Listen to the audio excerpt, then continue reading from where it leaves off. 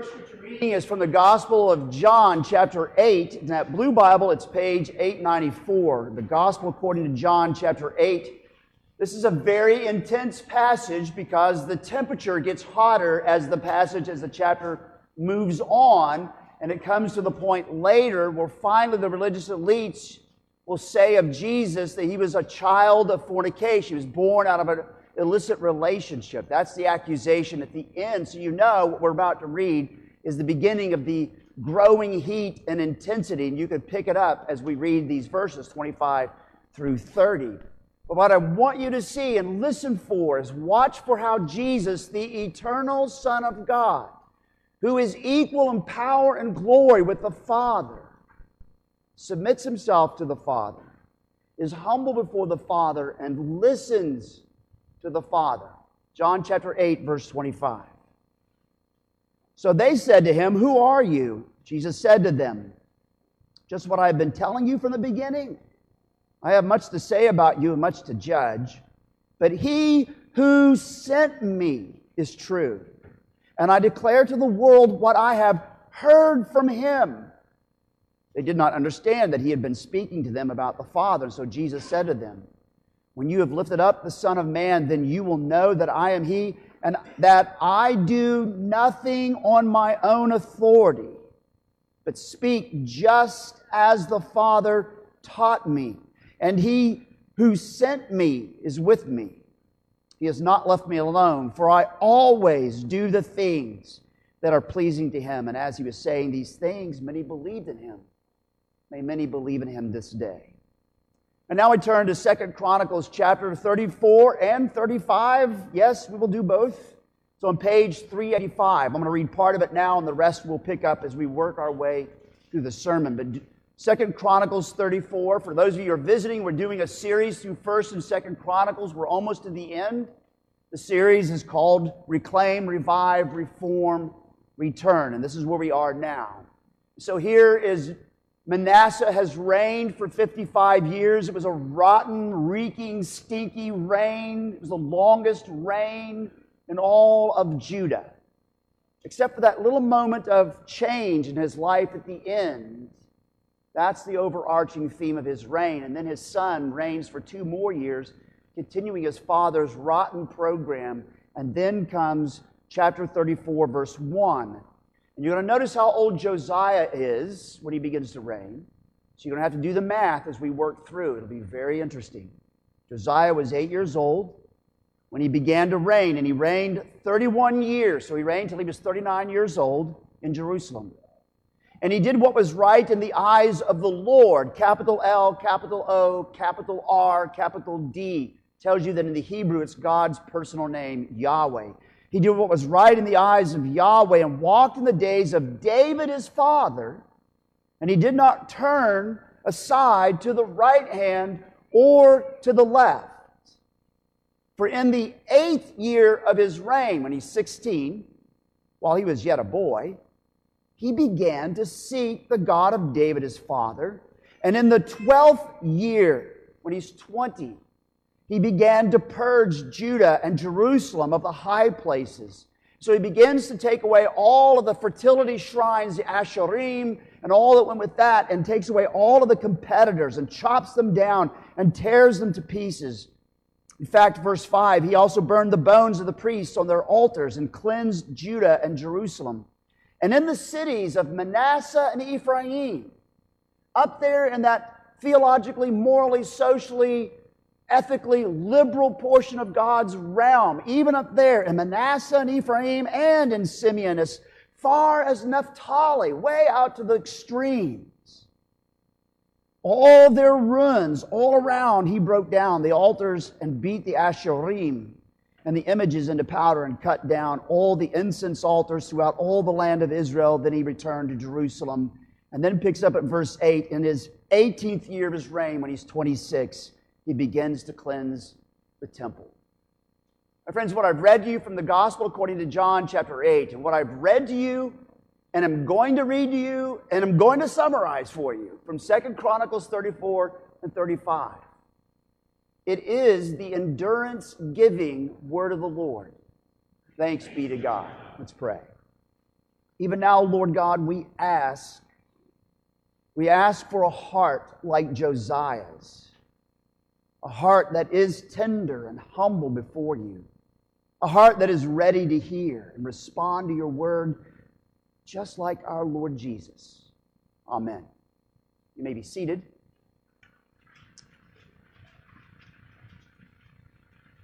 So the sermon notes, for those of you who are visiting, sermon notes are on the back of the worship guide with the points there, lots of space to write notes and some questions this evening for those care groups that are meeting this evening that aren't going out caroling or whatever. I had a seminary professor named Derek Thomas, who was my homiletics professor, and he used to say in class, "Men, I pray to God that you'll never have to preach after a church meal, because it's the hour of roast beef and unbelief."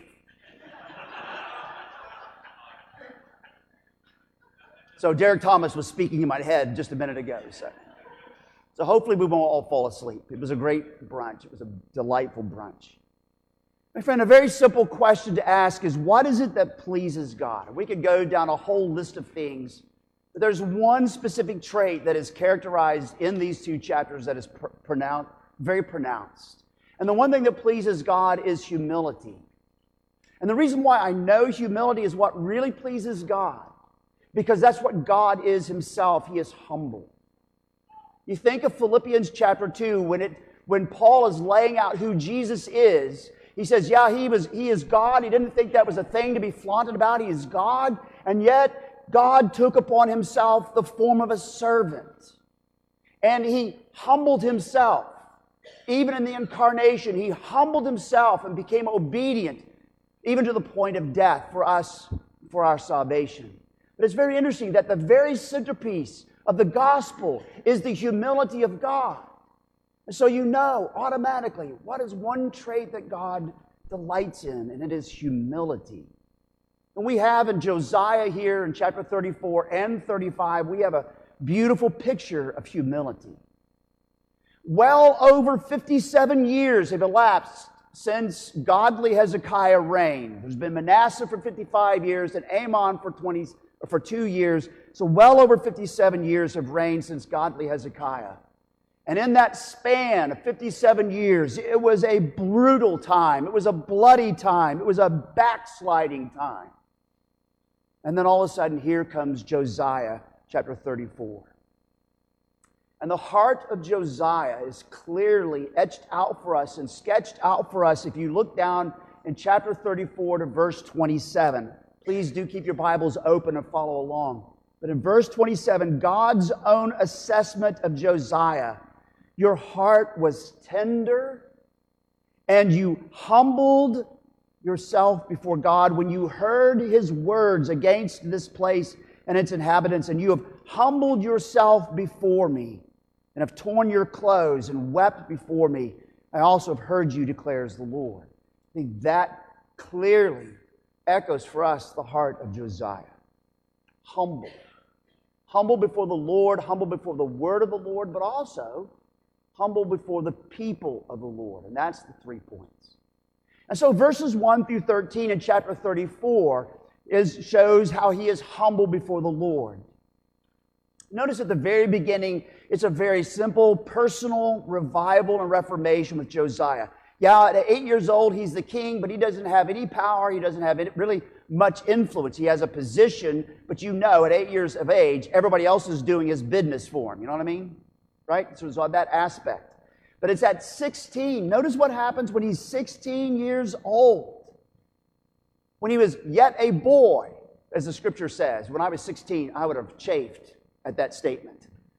But when he was still yet a boy at 16, what is he known to have done? He began to seek the God of David, his father.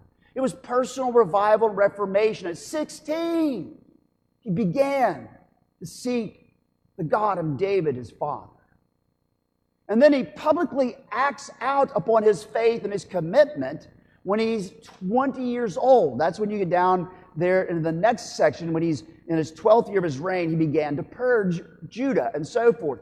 When he is finally at the military age of service, Isn't that interesting? When he's 20, you didn't join the military in Judah and Israel until you were 20. When he's finally at the military age of service, he publicly acts upon his faith and his commitment.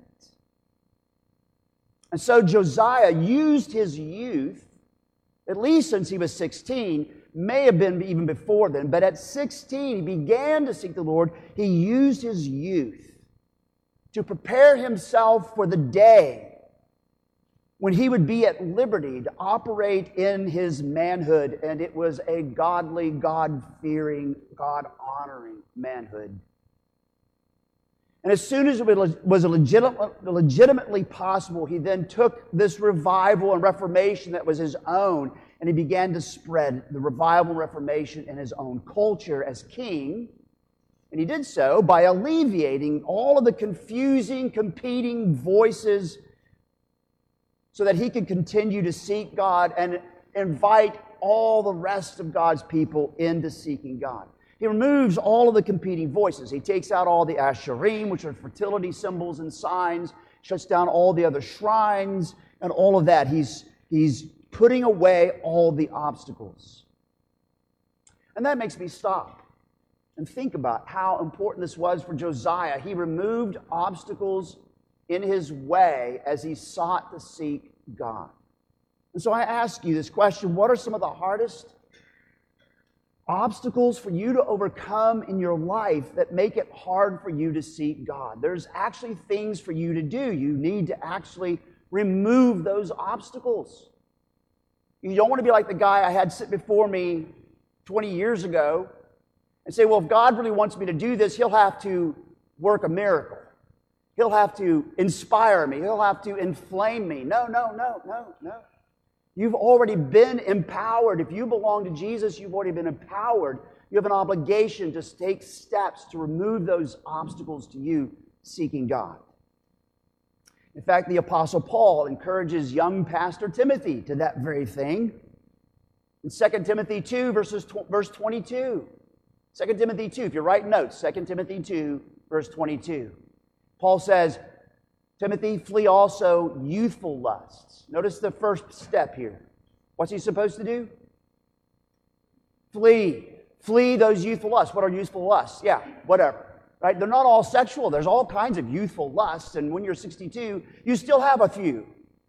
Right? So flee also youthful lusts. But then the next part, and pursue righteousness, faith, love, and peace. So the next part of this is, here's removing the obstacles. To flee, to run away from this, and to actually run somewhere. Y'all picking this up? Run away and run somewhere. And the somewhere is righteousness, peace, faith, and joy, etc. That's the direction.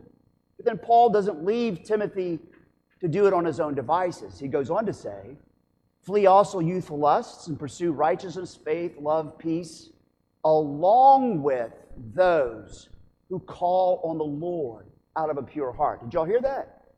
Along with those who call on the Lord out of a pure heart. You don't do it on your own. Right? You need support. You need others who are running in the same direction. Anybody ever done any cross-country racing? You know how fun it is to be out there all by yourself? Only a few people can do it on their own. Everybody else needs to be like in the middle of the pack, or have the pack chasing them, or the pack, in front of them. But they need people around them. That's what Paul says. Here's how part of the way we remove the obstacles is that we run away from and we run toward these things, but we don't do it alone. We do it along with others who call on the Lord out of a pure heart, which is exactly what Josiah is doing. As he takes this revival and reformation and begins to spread it socially, he is calling in others of God's people to run that race with him. Now, just as a side thought, it would be, thinking about 2 Timothy 2:22 and also Josiah, it would actually be very beneficial for younger Christians, maybe to start grabbing some of these other older believers and saying, how did you run the race when you were my age? What were some of the obstacles you faced in your day? And how did you deal with that?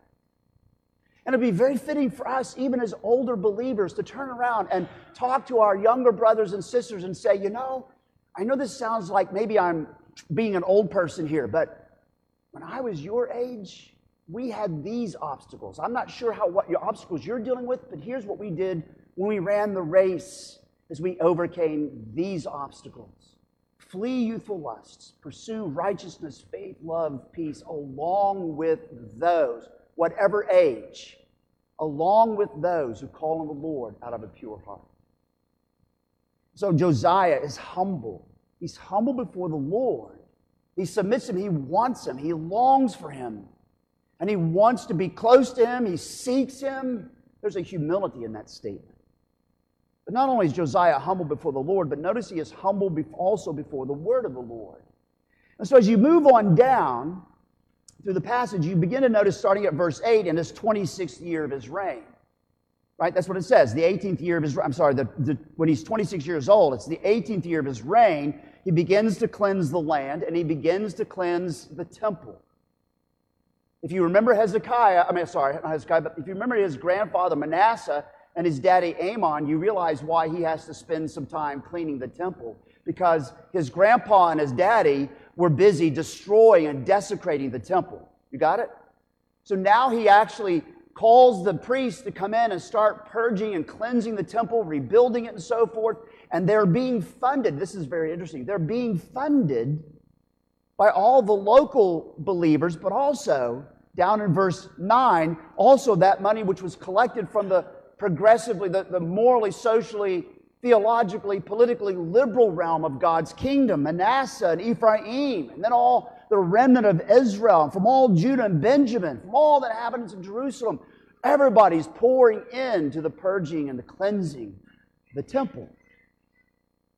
While the priests are cleansing the temple, something happens.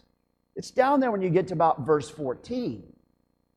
Hilkiah the priest, as they're rummaging through and cleaning all the rubbish up and moving it out, Hilkiah the priest, it says, found the book of the law of the Lord, of Yahweh, given from Moses. Wow, what a weird world to live in, where it's phenomenal. We finally found a Bible. We found a Bible. Whoa! That would be a tough world to live in.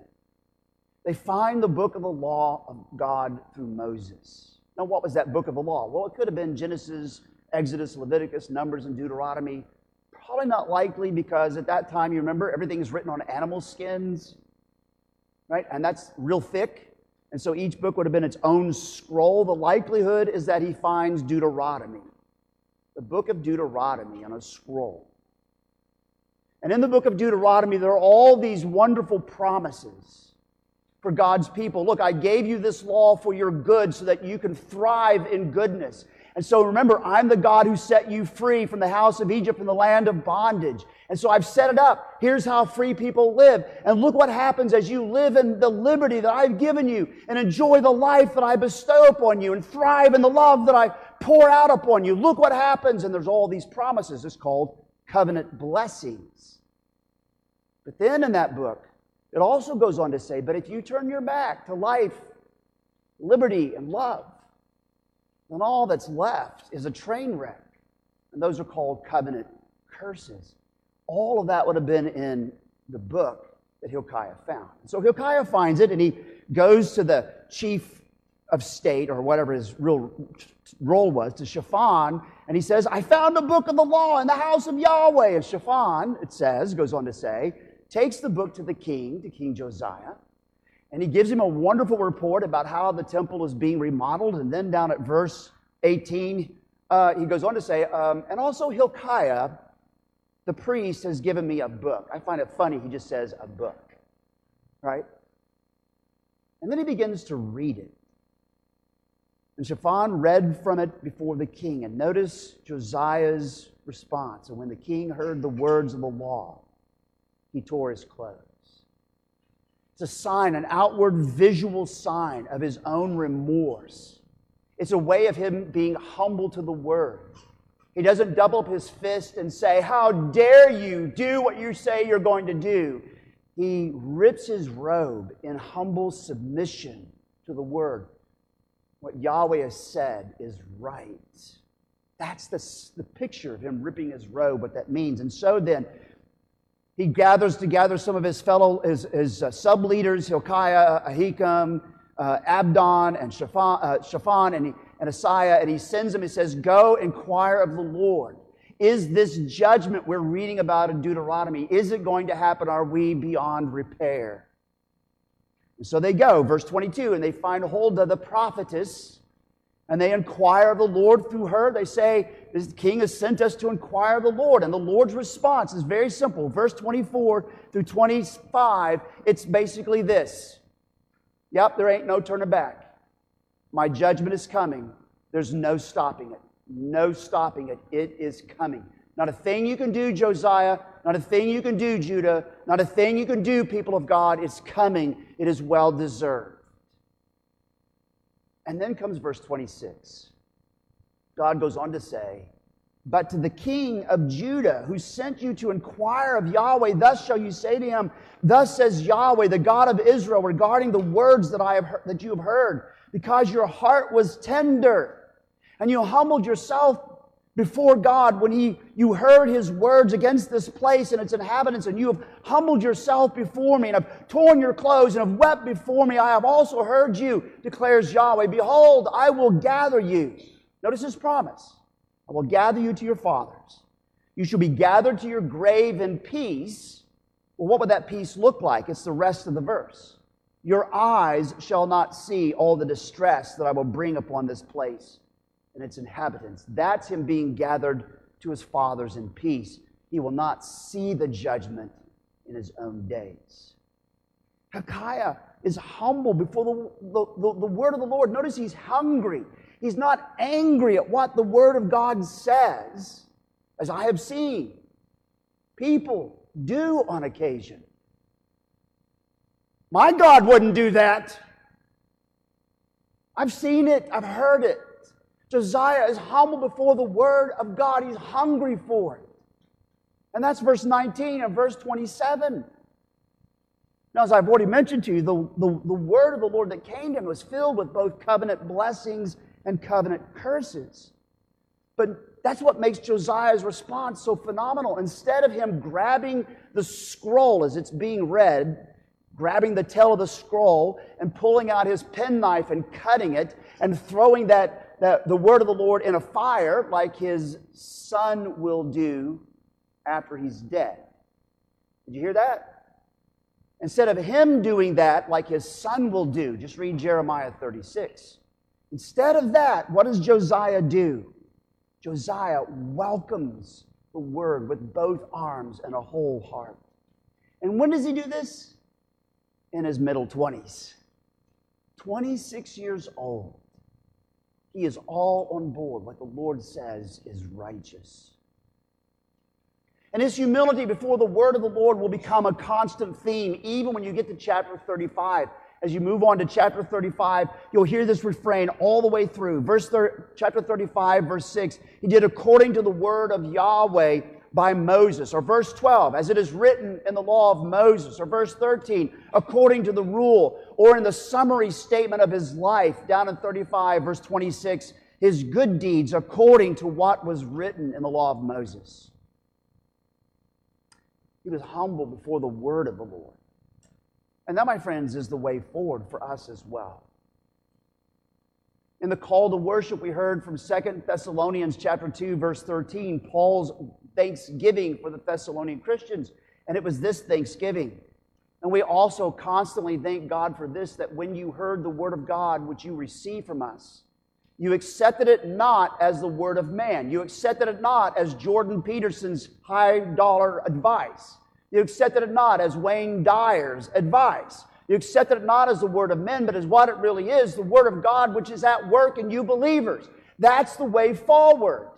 Humbling ourselves before the Lord, or humbling ourselves before the word of the Lord. What the Lord says is right. And that's Josiah. And you see it clearly when he's 26. Humble before the Lord, humble before His word. Then Josiah is humble before the people of the Lord. And that's chapter 34, verses 29 through 33. As you notice in chapter 34, verse 29 and following, you'll notice that Josiah now brings this revival reformation more fully into his community that he leads. And I find it interesting. Let me tell you why I find it interesting. Because if you read, you will notice Josiah is not bargaining with God. No, the Lord said, this judgment is coming and it is well deserved. And so we're going to do what's right in spite of what's coming. We're going to do what's right in spite of what's coming. Why? Because he's humble before the Lord and he's humble before the word of the Lord. The problem is, as humans, we love to bargain with God. We love to throw out our quid pro quo, my little bit of this for your great big O that.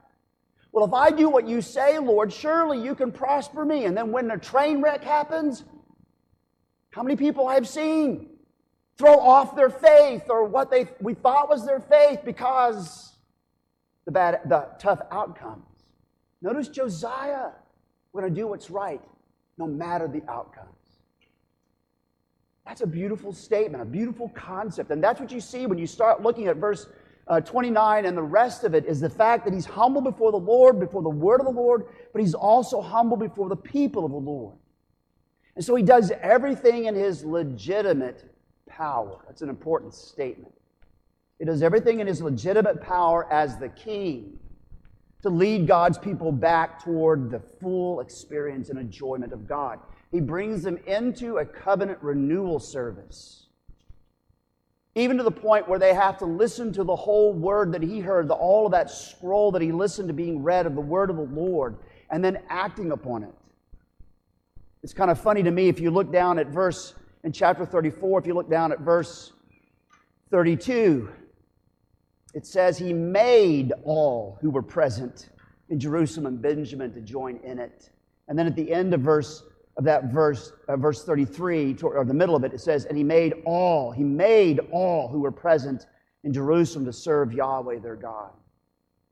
He had to make them. There was some resistance even. So he does everything in his legitimate power. And the reason why I use that phrase is anybody in here the King of the United States of America? Is anybody in here? Oh, except for Steve. Sorry, Steve, I didn't see you. Is anybody here the king of the state of Oklahoma?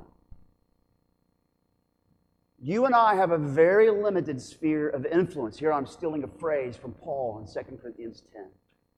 I have a very limited sphere of influence. You're it. My family, most times. That was funny, come on. But this is it. I can't saunter into the state capitol and walk into the Senate chamber and demand that they repent and that they believe in Jesus and they pass laws believe in Jesus right now because I said so. I can't do it. It's not my authority. It's not legitimate for me to do that. You can't walk into the White House or to the federal capitol and demand that there be nationwide revival. You don't have that authority. You don't have that influence. We have a very limited sphere of influence. Most of us, it's really just our families and those we're around. It doesn't mean we shouldn't write letters and all that. We have a very limited sphere of influence. Josiah's was larger than any of ours, and so when he had, in his legitimate power, he led God's people back toward the full experience and enjoyment of God. That's the point I'm getting across. But as I said and already hinted at, it was a hard row to hoe because the people of God were really not with him. The people of God were not with him. Not only do you have to make them do these things, you get down to the very end of the last verse of chapter 34, you'll notice that there's a very loud hint that it was not long lasting. It says, all his days they did not turn away from following Yahweh, the God of their fathers. How long did they not turn away? All his days. Hint, hint, wink, wink, elbow, bud, nudge, right? It was limited because they were not on board with him. In fact, Josiah, the prophet who is prophesying during this time, will say in Jeremiah 25 and verse 3, he'll say, I have been working at this thing, being God's prophet to you for 23 years. Back in the 13th year of Josiah, from then on, I have spoken to you persistently the word of the Lord, and you will not listen. So even from Jeremiah we hear, oh, they were not on board. And then next Sunday morning, before Christmas Eve, in the morning, we're going to finish this series in Jeremiah 36. 2 Chronicles 36. I'll figure out where I live in a little bit. Hold on. In 2 Chronicles 36, you will see how speedily the people of God throw off any allegiance to God. This was short-lived. The people were not on board. And yet, Josiah continued, even with the resistance, he continued to lead and love and long for bone-deep revival and reformation in their homes and in their hearts and with their hands. In fact, all of chapter 35, or most of 35, verse 1 through 19, recounts how he led the way. He led the way to renewing and restoring that Old Testament festival of God's redemption, the Passover, renewing and restoring it on the first month of the year, on the 14th day of the year, in the way that God had said to do it. Isn't that interesting? He takes them, even when they're resistant, he takes them to the gospel. The Passover supper was the gospel. You go under the blood of the Lamb that died for you, and you eat this bread and you drink this wine, remembering that God has rescued you. Right? He takes them to the gospel. Score on him. Good job. Because he wants this to become bone deep and long lasting. And it doesn't. It doesn't take root. That's when you get to chapter 36. And your heart breaks. So, my friends, the end of Josiah's life comes, the rest of chapter 35. In his 39th year, God does what he had promised. Josiah dies, being a little stubborn, by the way, not being very attentive to the situation he was in, and dies at 39 and is taken in peace to be with his fathers because he will not see the destruction of the southern realm of God's kingdom. What the reliable God says, the reliable God does. So, my friends, for God's people of all generations, the message rings out loudly. Humble yourselves, like Josiah. A humility that happily draws near to the God of Abraham, Isaac, and Jacob. A humility that gladly hears the word of his covenant and embraces it. What Yahweh says, what the Lord says is right. A humility that seeks God even early on in your life. Or to put it in the words of the Apostle Paul that we read before the confession of sin from Romans 12. Don't be slothful in zeal, be fervent in spirit, serve the Lord, rejoice in hope, be patient in tribulation, be constant in prayer. There's something that A.W. Tozer wrote, and if you know anything about A.W. Tozer, he was kind of a revivalist in the middle of the 1900s. And if you've ever read A.W. Tozer, you know what I'm about to say is true. He was pretty ragged around the edges. Okay? He could be pretty sharp and very ungracious at times. I love reading him, not because I want to be ungracious, but that's what he was. But I love reading him. And I think he gets the sense of what we're being called upon to do in this passage. He wrote these words in a book called The Size of the Soul. One consequence of the failure to see clearly the true nature of revival is that we wait for years for some supernatural manifestation that never comes, overlooking completely our own individual place in the desired awakening, end of quote. We sit around and we look for some heavens to open up, for the earth to shake, for some move of the Spirit. When God has already moved, He's already saved you, you're already moved. And it begins right here where we're sitting. I love that prayer I gave to you some time ago. I hear it's supposed to be an old Chinese prayer that the Christians prayed before Chiang Kai-shek was run out of the country, and it is so potent. I have been using it every day, literally, since then. Revive your church, O Lord, beginning with me. Revive your church, O Lord, beginning with me. Further, my friends, especially because Josiah was a young fellow, so let me talk to the young folks.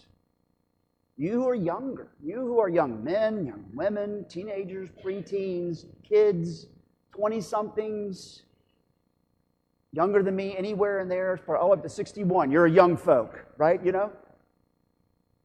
Josiah is firm proof that God loves having people your age come to Him.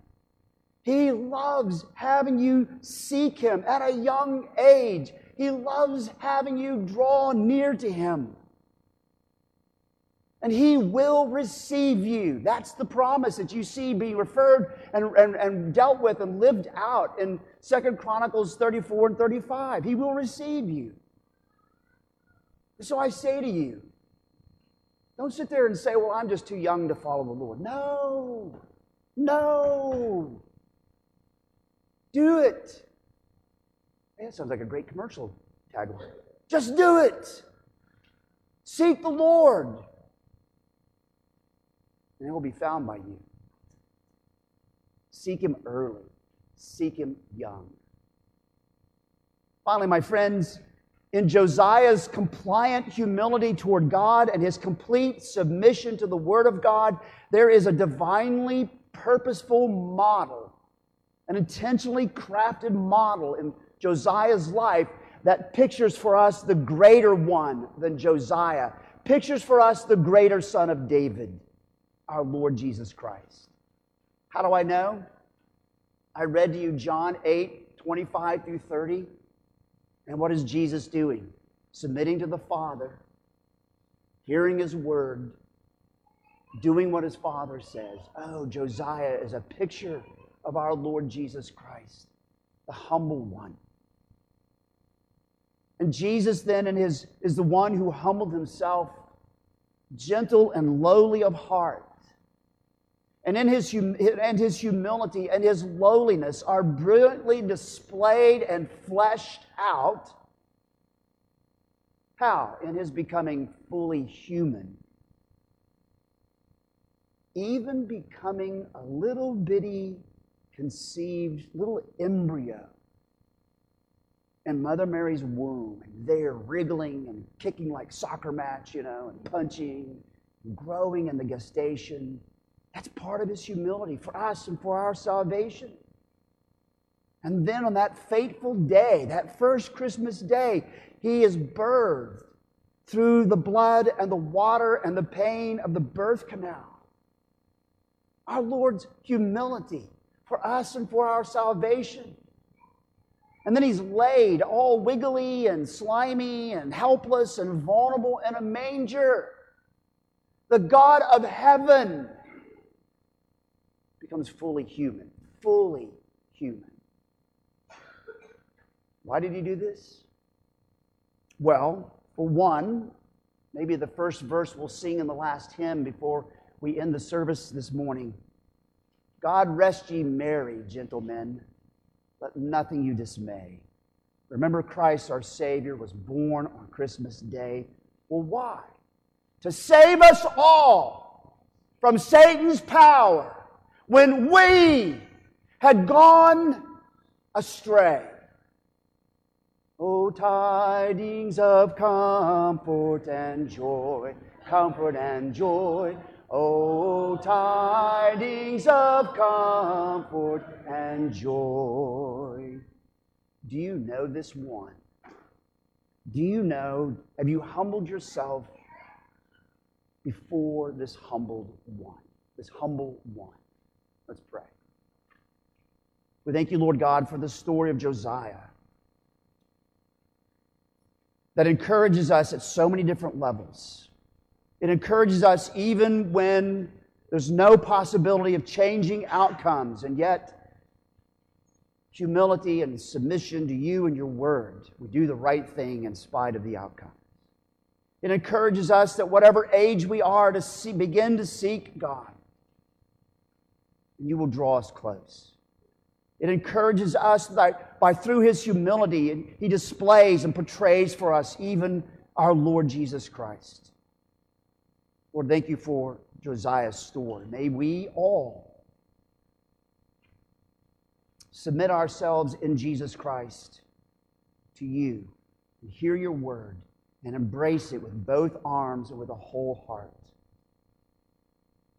In Jesus' name we pray.